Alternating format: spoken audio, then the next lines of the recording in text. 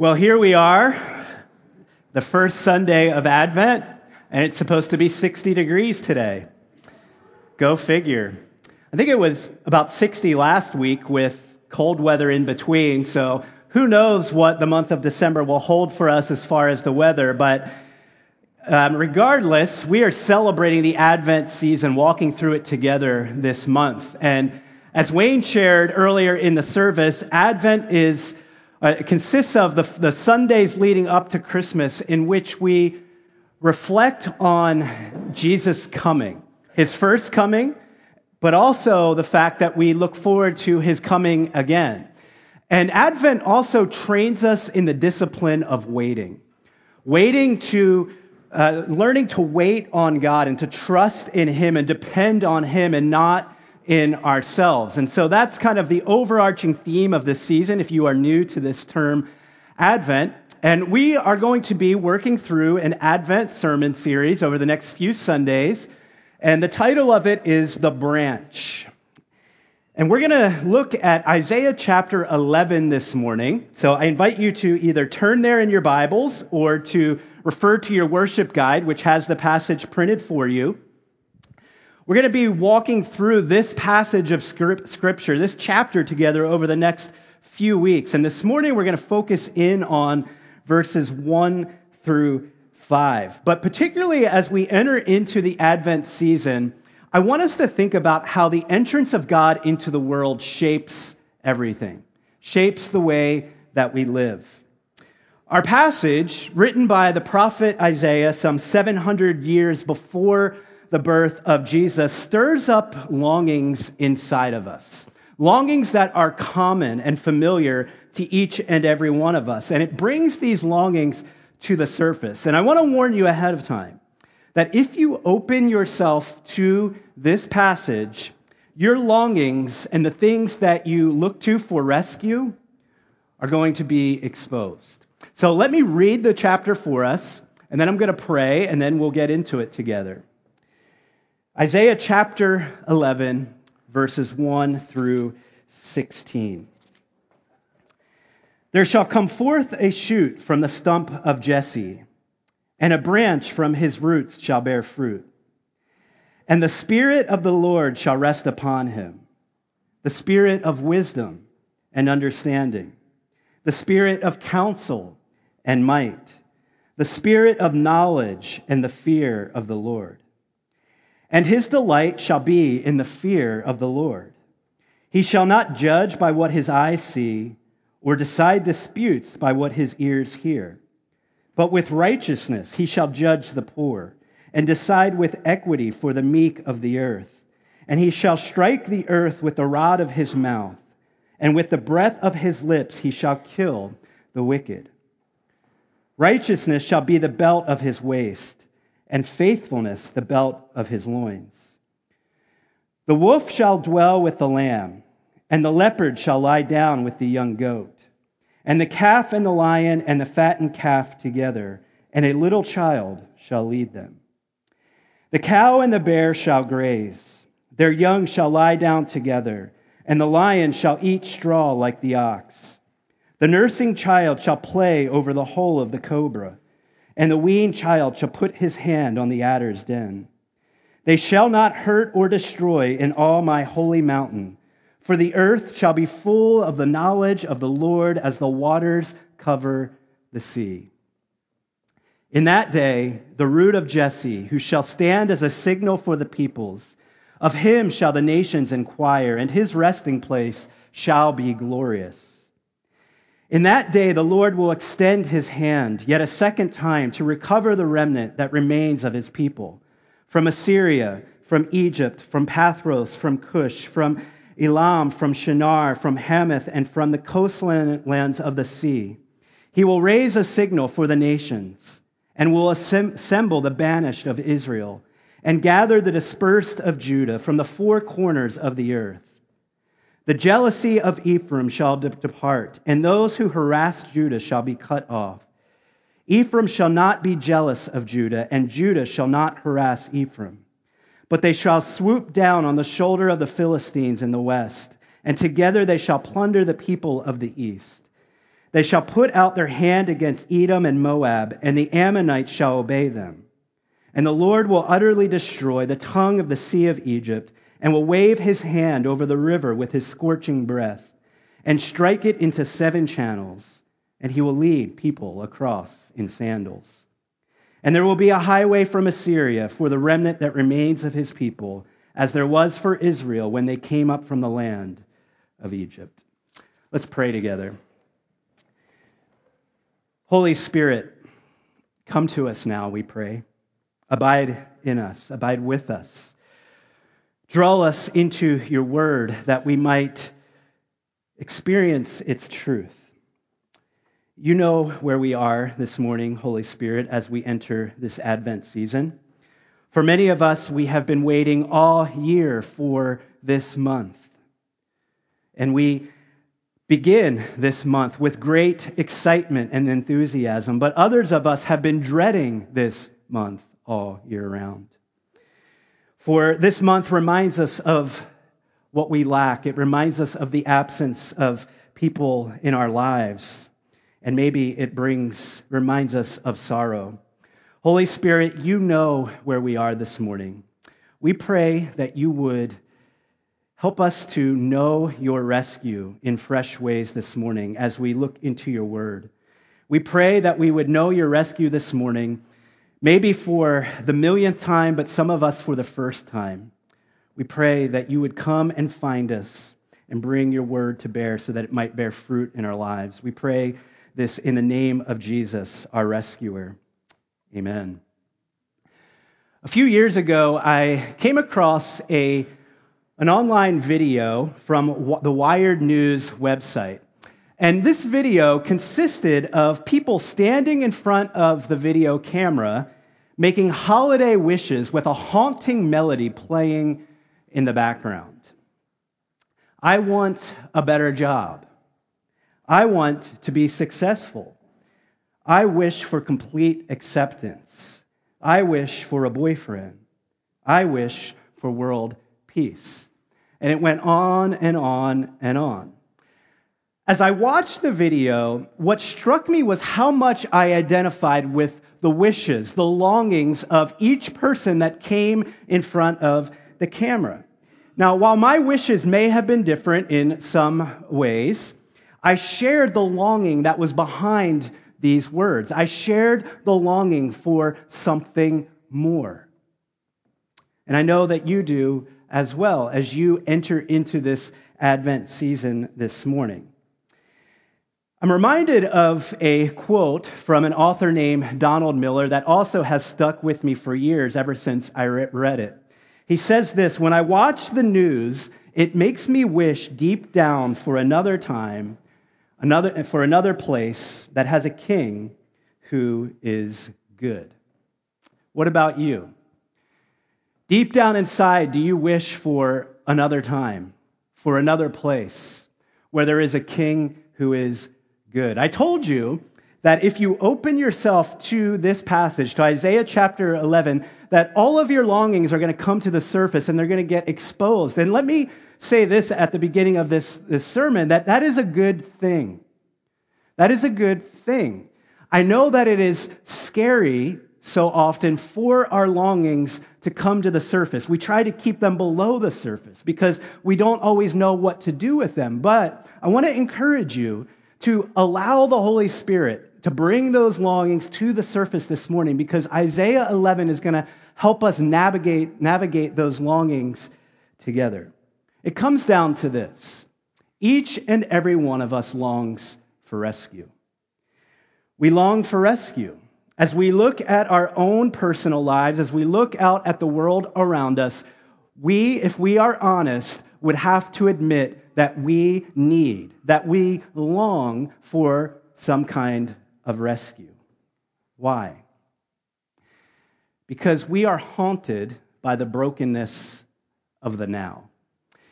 You see, Isaiah chapter 11 points our eyes, it points our direction, it points our vision to a future time, but we are not there. Now we are haunted by the brokenness of the now, and we don't know what to do with it. And we look for rescue in all kinds of ways, And most of those ways are destructive and unhealthy. You know that. Now, at this point, you might be expecting a fairly simplistic message. You may be thinking that you have it all figured out at this point. We need longing, and I know who the rescuer is. It's Jesus, right? That kind of is the sermon. But there's more to it than that. As we get into this passage, I want you to realize something. Israel, at the time that this passage was written, was looking for security, for stability, for rootedness, an anchor. And like Israel, we too are restless. We look to other strategies to help us cope with the brokenness of the now that haunts us. And the story of the Bible centers on God's promise to come to us, to ultimately undo the brokenness. But we struggle to build our lives around this promise. So here's what I want to do with the first 5 verses of Isaiah chapter 11 this morning. We're going to acknowledge that this passage tells us that the true king, the good king, has come, and that we must find our rescue in him. And I want to consider 2 questions this morning.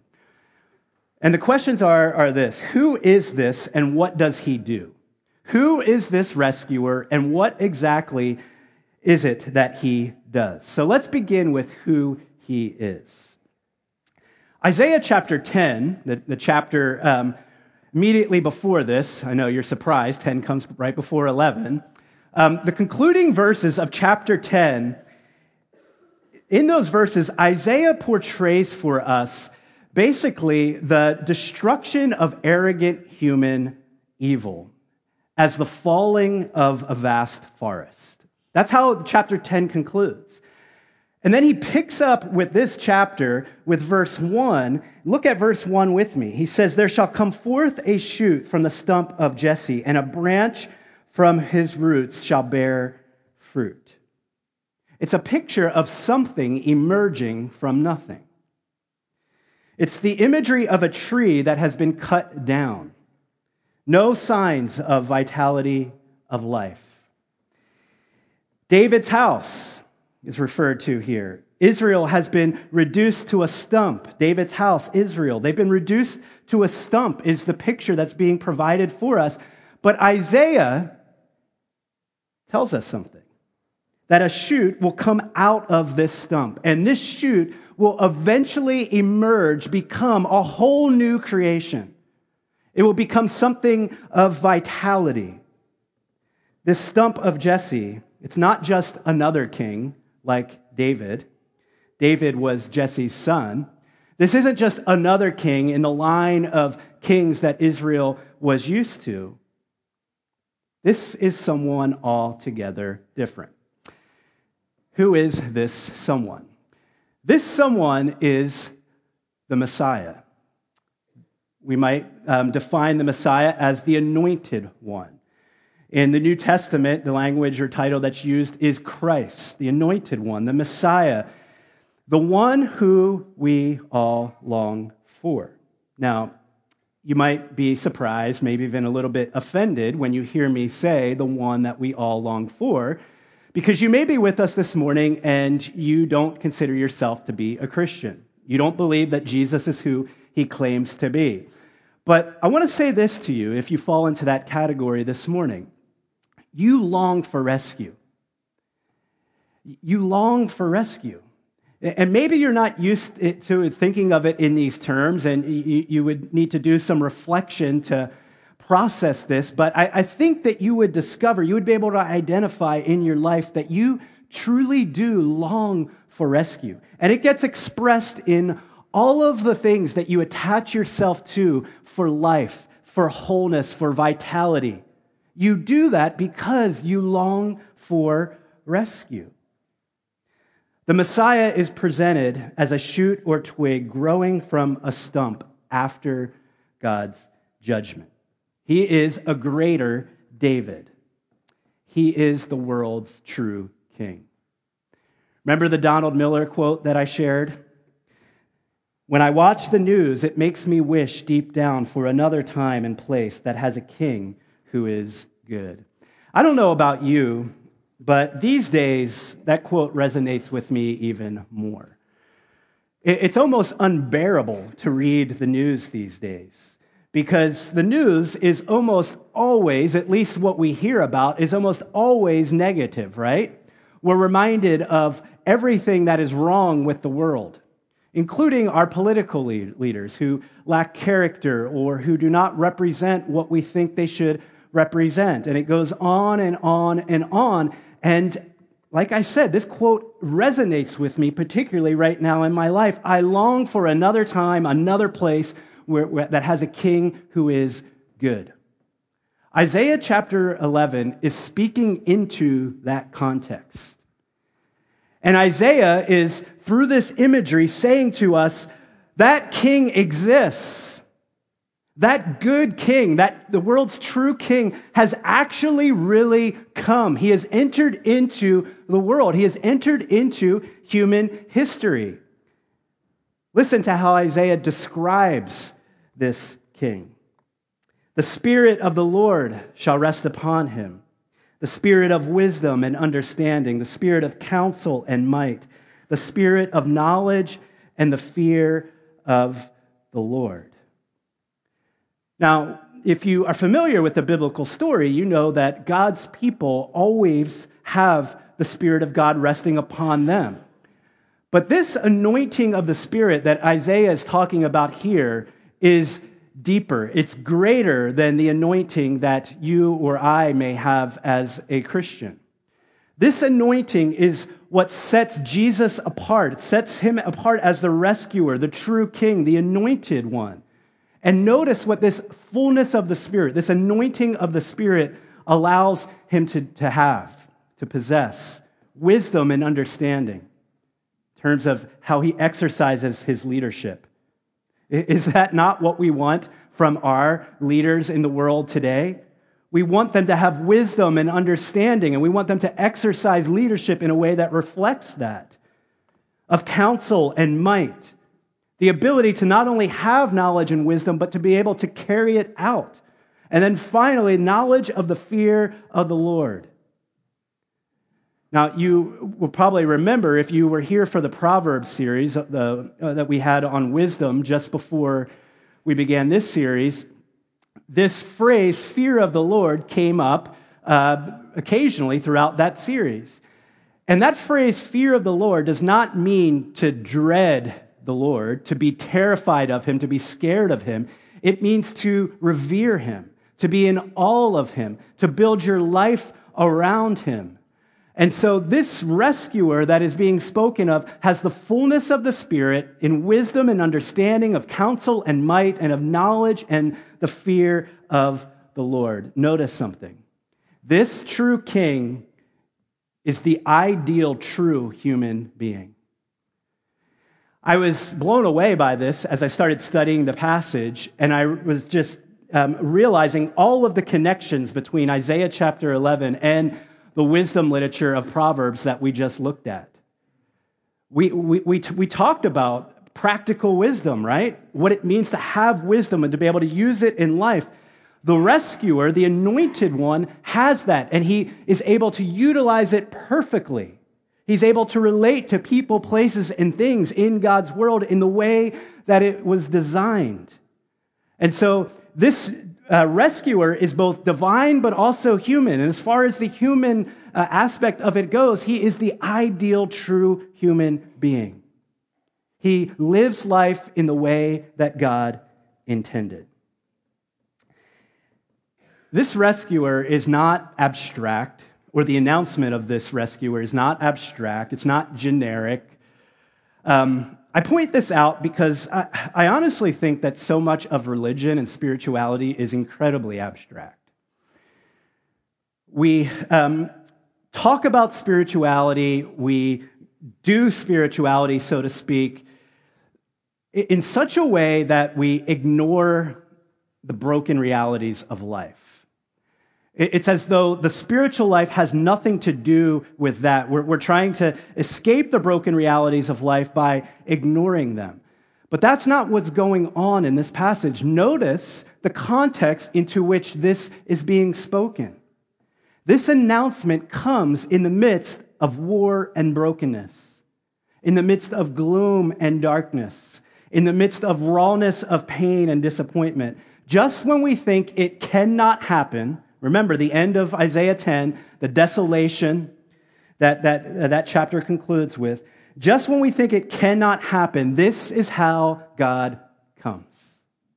When we least expect it, when we're most surprised by it, he enters into the brokenness of the now. I want you to feel the importance of this. That the God of Christianity is not a God who is abstract. It's not a God who is distant. It's not a God that expects us to ignore the broken realities of life, but rather he is a God who comes to us in the midst of them. No other religion can claim this. No other approach to life that we might take can accomplish this, because all other religions, all other human approaches to life inevitably place the focus on what we must do to navigate the brokenness of the now. But in the Christian story, it's different. God comes to us. He enters in, and he doesn't just enter in the happiness, the joy of life. He enters into the struggle of life. And it makes sense of the life of Jesus when we consider the New Testament. Jesus' life from birth to death was one of struggle. It was one of struggle. In Jesus coming to us, he identifies with the human struggle, but he brings something to it that we cannot bring to it. And that is divine grace from the outside to actually remedy the situation that we're in. What does he do? So we've talked about who he is. He is the world's true king. He's the Messiah. He's that king that we long for. What does he do? Look at verse 3. His delight shall be in the fear of the Lord. He shall not judge by what his eyes see, or decide disputes by what his ears hear. But with righteousness he shall judge the poor, and decide with equity for the meek of the earth. And he shall strike the earth with the rod of his mouth, and with the breath of his lips he shall kill the wicked. Righteousness shall be the belt of his waist, and faithfulness the belt of his loins. He fears the Lord. He does justly, righteously, and faithfully, and he executes judgment. These are the three things, at least, that we see from these verses that the world's true king does. He fears the Lord. We already touched on this. But this fearing of the Lord is so critical because it's in contrast to the way in which all other human beings live naturally. Naturally, because of our disposition against God, because the Bible says that we are sinners, meaning that we are bent toward living for ourselves. We displace God. We don't want God to be God. We want to assert ourselves as God and manage and rule life on our own. It's the epitome of human pride and arrogance. Fear of the Lord is in contrast to this. The fear of the Lord, we talked about this in the Proverbs series, is ultimately humility. It's humility. It's recognizing that you're not smart enough, you're not wise enough, you're not powerful enough to navigate the brokenness of the now. You are in desperate need of help from the outside. Jesus, in his coming, feared the Lord. He also does justly, righteously, and faithfully. It says that he shall not judge by what his eyes see or decide disputes by what his ears hear, but with righteousness he shall judge the poor. This is one who is all-knowing, all-seeing. And he exercises his leadership with equity, with justice. This is the world's true king. This is the one that we long for deep down inside. We long for a king, for a ruler like this, who has regard for the weak and vulnerable, who does not forget them, who does not become obsessed with power like so many of our human leaders are prone to do. He has power, but how does he exercise his power? For the good of others, for the benefit of others, particularly, Scripture tells us, for those who are most vulnerable in the world. This is a characteristic, a central characteristic of the world's true king.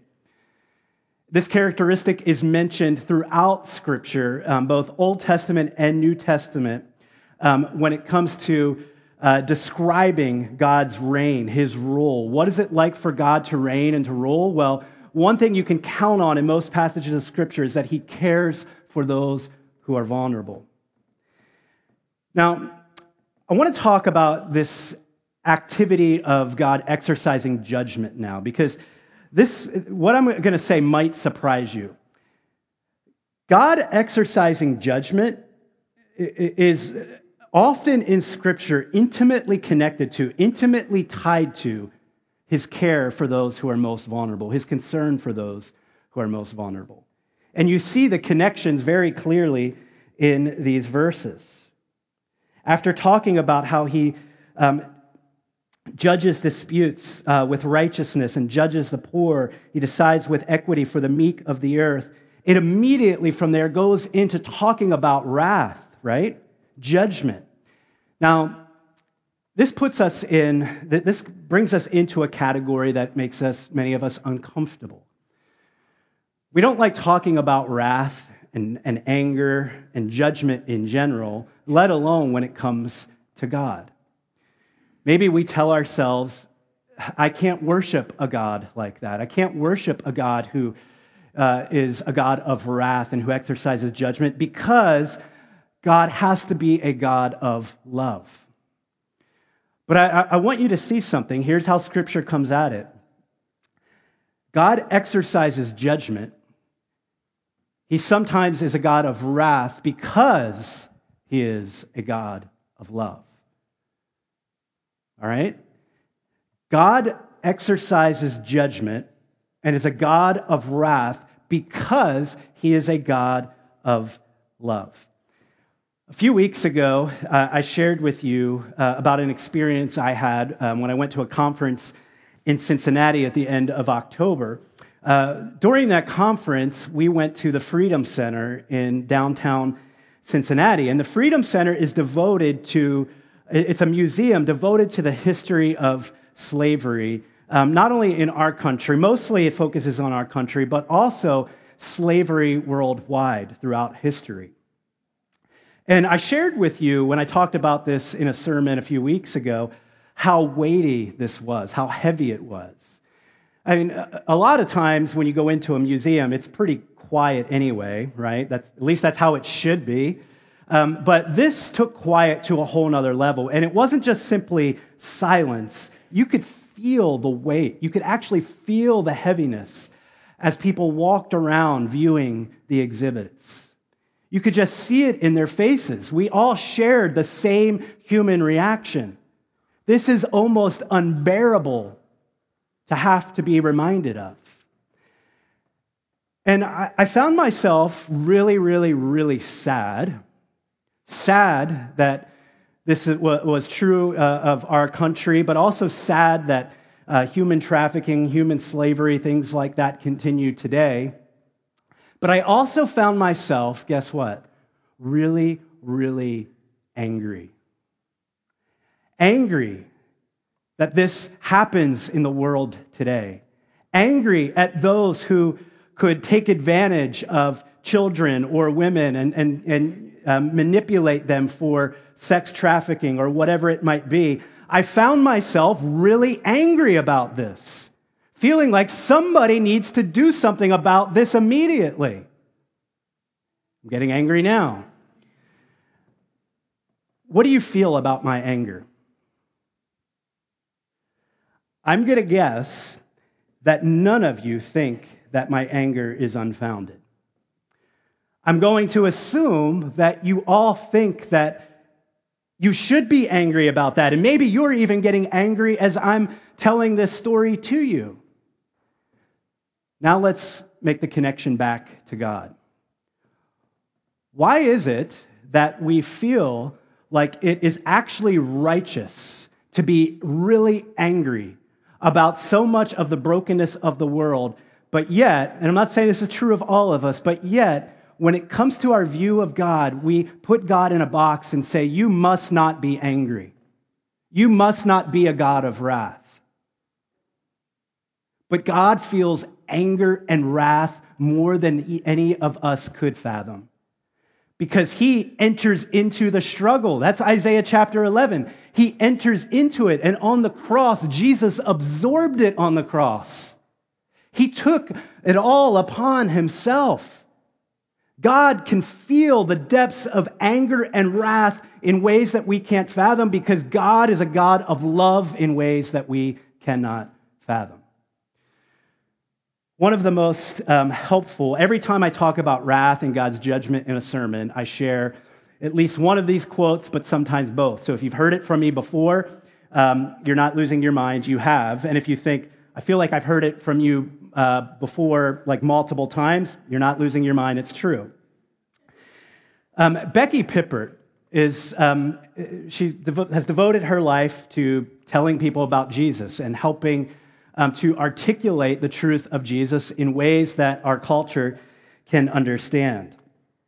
But she writes this: think how we feel when we see someone we love ravaged by unwise actions and relationships.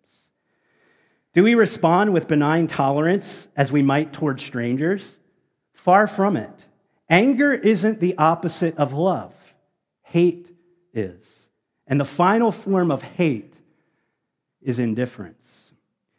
If I, a flawed, narcissistic, sinful woman, can feel this much pain and anger over someone's condition, how much more a morally perfect God who made them?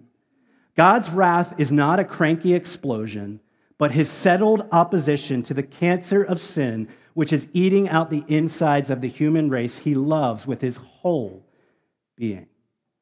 His whole being. I would argue that if there is no God, then we can't really be outraged morally over evil and wickedness in this world. I know that you might disagree with me, argue with me on that, but that is my belief, and it has to do with this very point of who God is and us being made in his image. When we remove God as judge, we think that it's liberating at first, because we might think, well, I mean, it could be two possibilities. One, I can live how I want. I don't need God's authority over my life telling me how to live. That could be one. But it could just simply be, I can't deal with a God of judgment. And so we kind of maybe throw that out the window. And it feels liberating at first. But then what? We need a God of divine judgment. Miroslav Volf is a Croatian theologian, and he says this: if God were not angry at injustice and deception and did not make the final end to violence, God would not be worthy of our worship. I am less interested in arguing that God's violence is not unworthy of God than in showing that it is actually beneficial to us. Most people who insist on God's non-violence cannot resist using violence themselves. They deem the talk of God's judgment irrelevant, but think nothing of entrusting judgment into human hands, persuaded presumably that this is less dangerous and more humane than to believe in a God who judges. My thesis that the practice of nonviolence requires a belief in divine vengeance will be unpopular with many Christians, especially theologians in the West. To the person who is inclined to dismiss it, I suggest imagining that you are delivering a lecture in a war zone, which is where a paper that underlies this chapter was originally delivered. Among your listeners are people whose cities and villages have been plundered, then burned and leveled to the ground, whose daughters and sisters have been raped, whose fathers and brothers had their throats slit. The topic of the lecture, a Christian attitude toward violence. The thesis, we should not retaliate since God is perfect. non-coercive love. Soon you would discover that it takes the quiet of a suburban home for the birth of the thesis that human nonviolence corresponds to God's refusal to judge. In a scorched land soaked in the blood of the innocent, it will invariably die. Divine judgment is necessary, and divine judgment, believe it or not, is good news. I echo Miroslav Volf. I think that I personally would have to walk away from the faith if God was not a God of judgment, if God was not a God who got angry over the injustices in our world. How do we close this?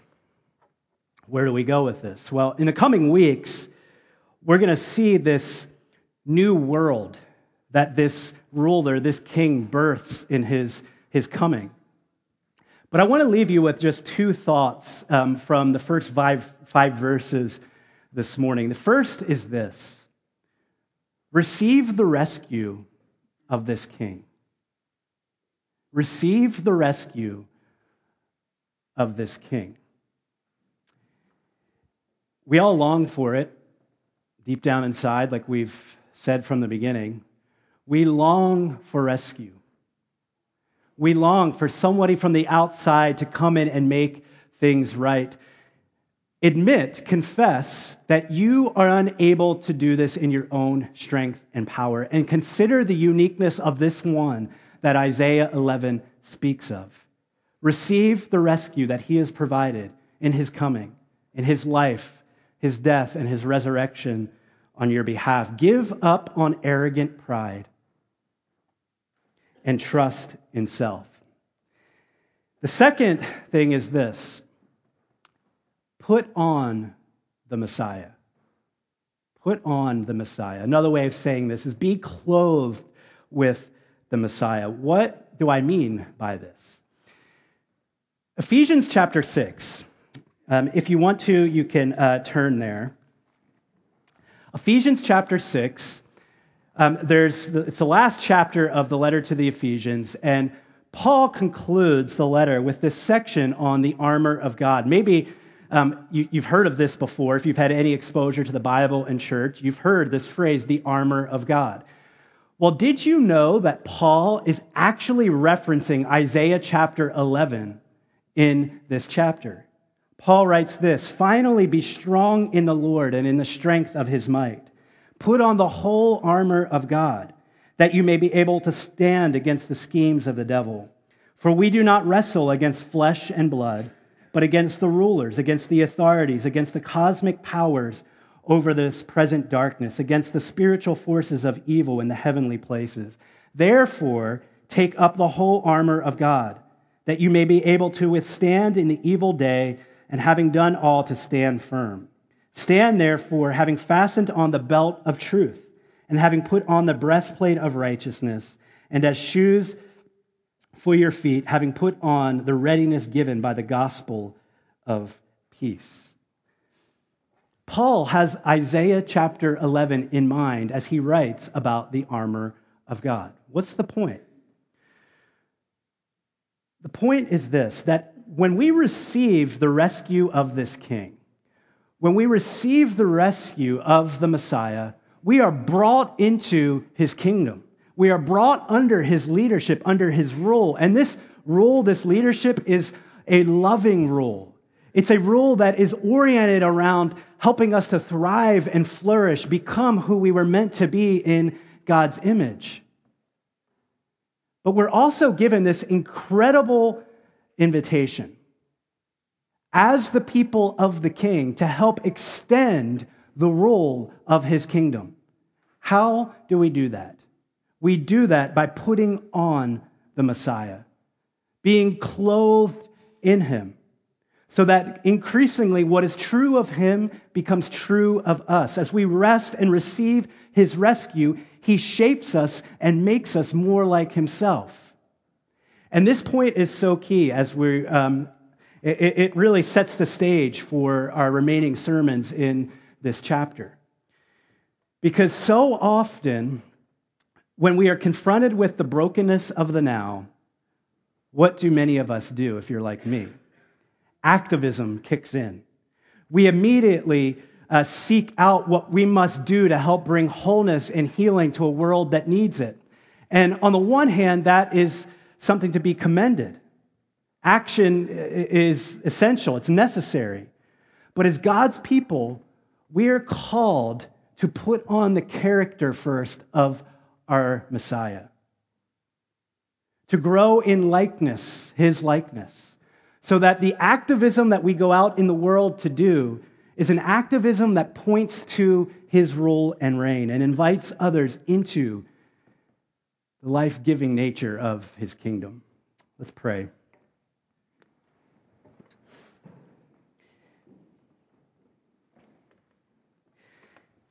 Jesus, you are the good and true ruler. You are the king that we so desperately need and want deep down inside. I pray that you would clarify that truth for us this morning. I pray that you would draw us to yourself, that we might receive your rescue. And I pray that you would teach us to clothe ourselves with you, with what is important to you, with your heart, with what you call us to. And I pray that as we are clothed with you and by you, that you would send us out into this world, into the brokenness of the now, in order to testify and bear witness to the reality that your kingdom has come, and one day it will come in all of its fullness. Jesus, bring your kingdom and use us for your glory, we pray. Amen.